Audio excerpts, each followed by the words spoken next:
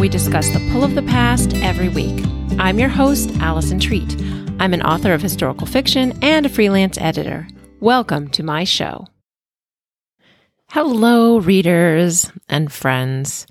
You are listening to episode 6 of season 2. Today I'm going to do something a little bit different.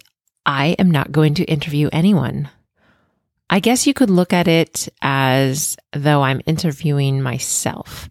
A while ago, when I was first starting this podcast in the fall, a friend of mine recommended that I do some solo episodes too, and just talk about writing and reading and myself. I wasn't crazy about that idea at first because I do love the interview format and I love talking to a different author every week. But I have been doing this for a while now, just about 6 months, I guess. And I'm half a year in, and I feel like a lot of things about myself and my own writing come up during the interview. And maybe you guys are wondering about some of those things. So I thought I would just answer some of the questions I typically ask my authors. One of the things that I find interesting is when I started this show, I recorded kind of a trailer episode, and I was like unwilling to say too much about myself in that trailer episode, which is fine. But I think I'm just becoming more comfortable with you guys hearing me and just knowing that this is out there in the world and whoever wants to can listen to it. But at the time, I think I said in my trailer episode, I have 1 book published and a few more in the works. So I want to kind of unpack that a little bit for you, no pun intended, and tell you about my 1 book that I have published, first of all. And it's kind of, I always ask my authors about my authors. I'm very possessive, aren't I? I always ask my guests, the authors I have on the show, about their path to publication or their writing career, their journey, how they've come to the place of being where they are, whether they have a bunch of books published and awards and they're bestsellers, or if it's their debut novel. I just want to know, how did you get there? How did you get a contract? Did you need an agent? Are you, how did this whole thing come about for you? And I've asked the question whether people who are not trying to be writers. So I know I probably have a lot of listeners who are aspiring writers or writers, already writers, or published authors. And I also may have a lot of listeners who are not writing and they just love reading historical fiction. I want you both around. I want you both to gain something from this podcast. And that brings me just this so total rabbit trail, but I'm going to start a Facebook group for my listeners because I want to hear back from you. I feel like maybe Instagram isn't the best platform for that. And so I think a Facebook group might work better. We'll try it. And stay tuned for information about that at the end of this episode. But let me tell you a little bit about myself and my own path to publication. My debut novel was released in 2013 with Aventura Press. Aventura Press is a tiny little press. I mean, they have been nothing but wonderful to me. However, it's a tiny press. So if you are in the publishing world at all, you know that there are certain advantages to having a larger press. There are advantages to having a small press. There definitely are. You get a lot more. I mean, it was basically like self-publishing in terms of control. Like my publisher would do whatever I wanted basically with the book. And the woman who runs the press still will, when I talk to her about, can we add this to the back matter, the end of the book or something, or if I read the book or look through it again and I notice some mistakes, I can ask her to correct them. And for the next printing, she will. However, there are advantages to being with a larger press, and it's hard to get into libraries and it's hard to get into more places with a small press. So I discovered that through this whole process. Originally, this is a kind of long circuitous route to telling my story, but originally, when I was young, I always wanted to be an author. I always wanted to publish. I started writing this book, my first book, One Traveler, when I was quite young, and it took me a long time because I didn't have a deadline and because, I got married and had children and just took my time with it. And I originally wanted to get an agent and go big, like get the big New York agent and the New York publishing house and become a bestseller. Well, that didn't happen the first time. I ended up meeting the woman who owns the small press, Aventura Press, and I loved her and she loved my book. And basically within, I don't know, within like 6 months, we had a contract, and I finished the book, and then the next year it came out in 2013. And I just thought, oh, this is great. I don't have to have an agent, and I can kind of have more control over what happens with my book. And that part of it was great. And it was really fun to have my book out in the world and have book signings and all of that awesome stuff, and get messages from readers, which I still get today, messages from readers who really love the book. Oh, what is this book of which I speak? Well, let me tell you about it. In the spring of 1860, 17-year-old Sidney Judson loses his parents in a carriage accident. Although he thought of himself as a grown man before their deaths, now he cannot bear to stay at the home he shared with them. He leaves Roswell, Georgia, to journey north to his father's hometown in Pennsylvania, where he stays with his aunt and uncle, soon discovering that they are members of the Underground Railroad. While Sidney is facing the past his father tried to forget and coming to terms with his own role in his parents' deaths, his entire belief system is challenged by the community around him. His attraction to the winsome Rachel further complicates his situation as her inner person far outshines that of his sweetheart in Georgia. The closer he grows to his northern family, the more he wishes he'd never promised to return to the South. So that is One Traveler. It's really a great book. You should buy it and read it if you haven't already. So in the meantime, after this book came out, that very same year, I gave birth to my third child, and I decided to homeschool.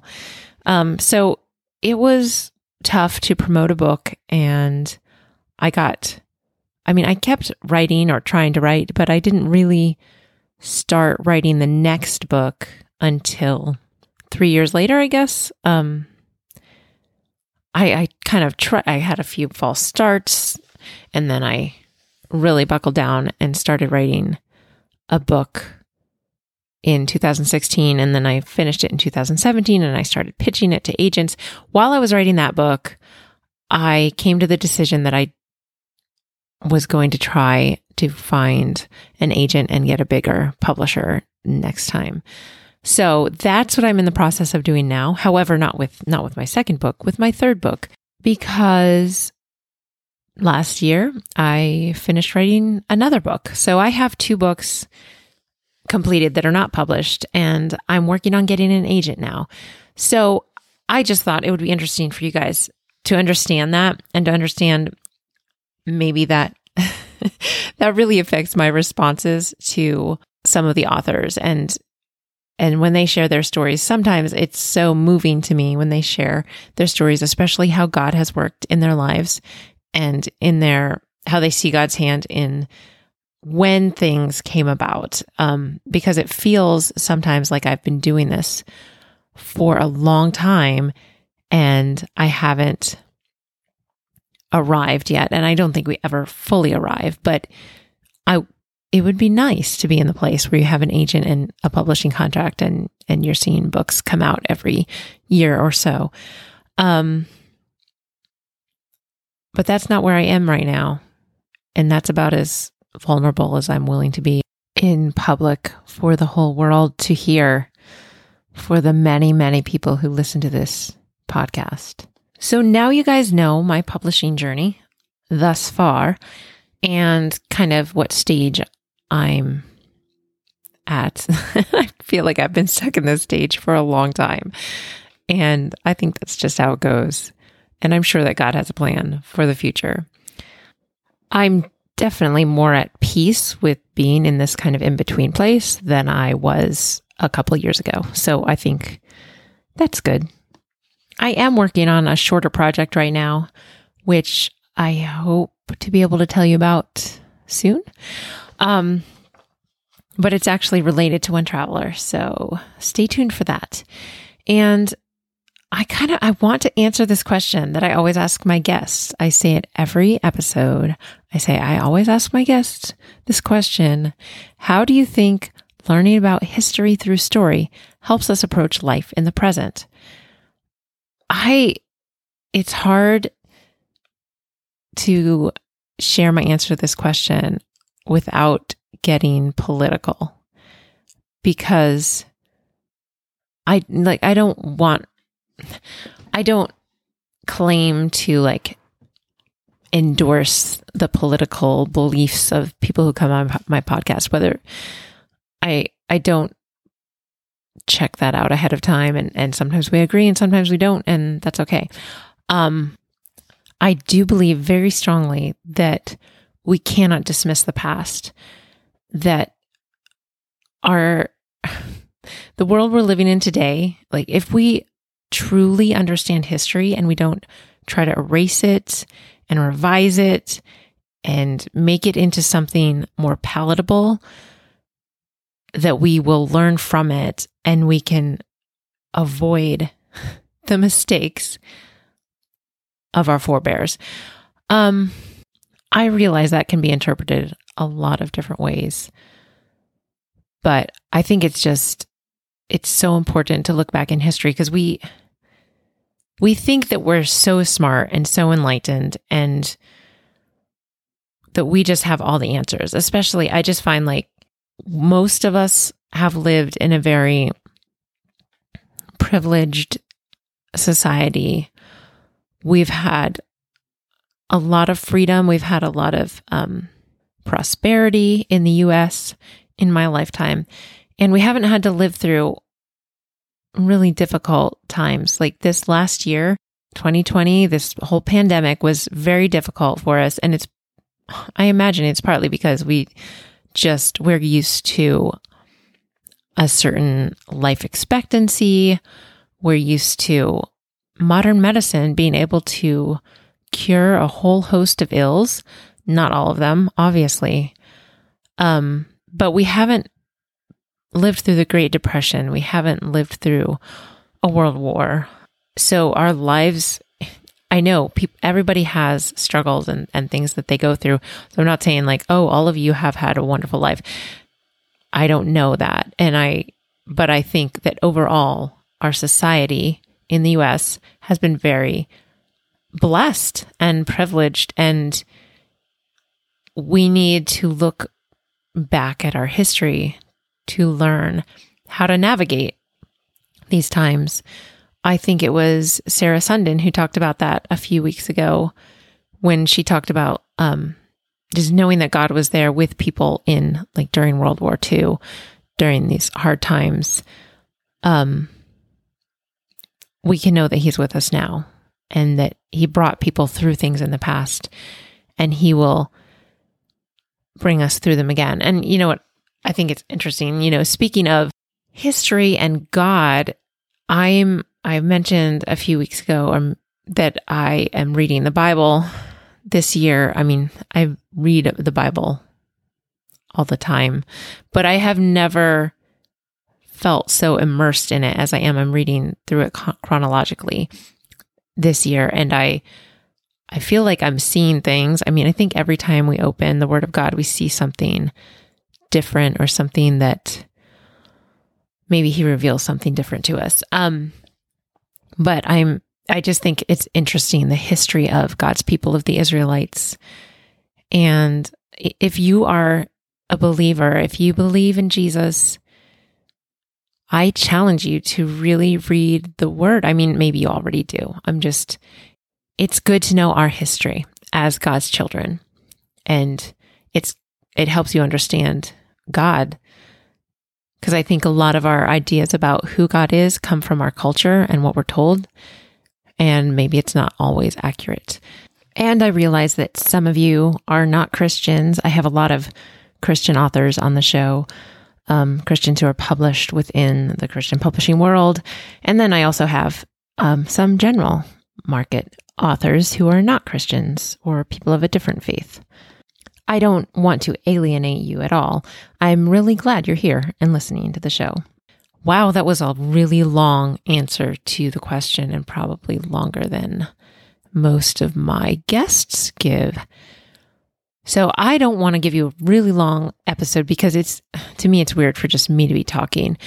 I don't know if that's weird for you. I'd like to hear about that in the Facebook group. So I actually paused the recording of this show and went and created a Facebook group. So now there is one, and you can go on Facebook and search for Historical Fiction Unpacked podcast group and join it. I know I have to approve. If you ask to join, I have to approve. But if you listen to the show, please, and you're on Facebook, please go join the group because I would love to get to know the listeners. This is so different from my former experience with writing where you just tend to hear from readers a lot. And with listeners, I feel like it's almost like you're just talking to the microphone by yourself. And yes, people are listening, but you don't know who they are unless they say something. So please go to the group and join it. I would love to get to know you better. And as always, please subscribe to this podcast and rate and review it. I just heard that Apple Podcast is changing their language about this, so it's now called following a podcast instead of subscribing. So if you're on Apple Podcasts and maybe the subscribe button has changed to follow, just follow me. As long as you're downloading and getting my podcast in your library, that would be awesome. But if you rate and review it, then more people can find this podcast. And I know that there are more fans of historical fiction out there who would love to hear it. Also, check out the show notes at AllisonTreat.com/blog. I will have links there to my book. So thank you guys for listening to me ramble about myself today. I want to leave you with a quote, which I am pretty sure I've used this one before, but unless you're binge listening to all of these, I can't imagine that you would remember. Robert Heinlein said, "A generation which ignores history has no past and no future." So keep reading historical fiction, guys, and I will talk to you again next week.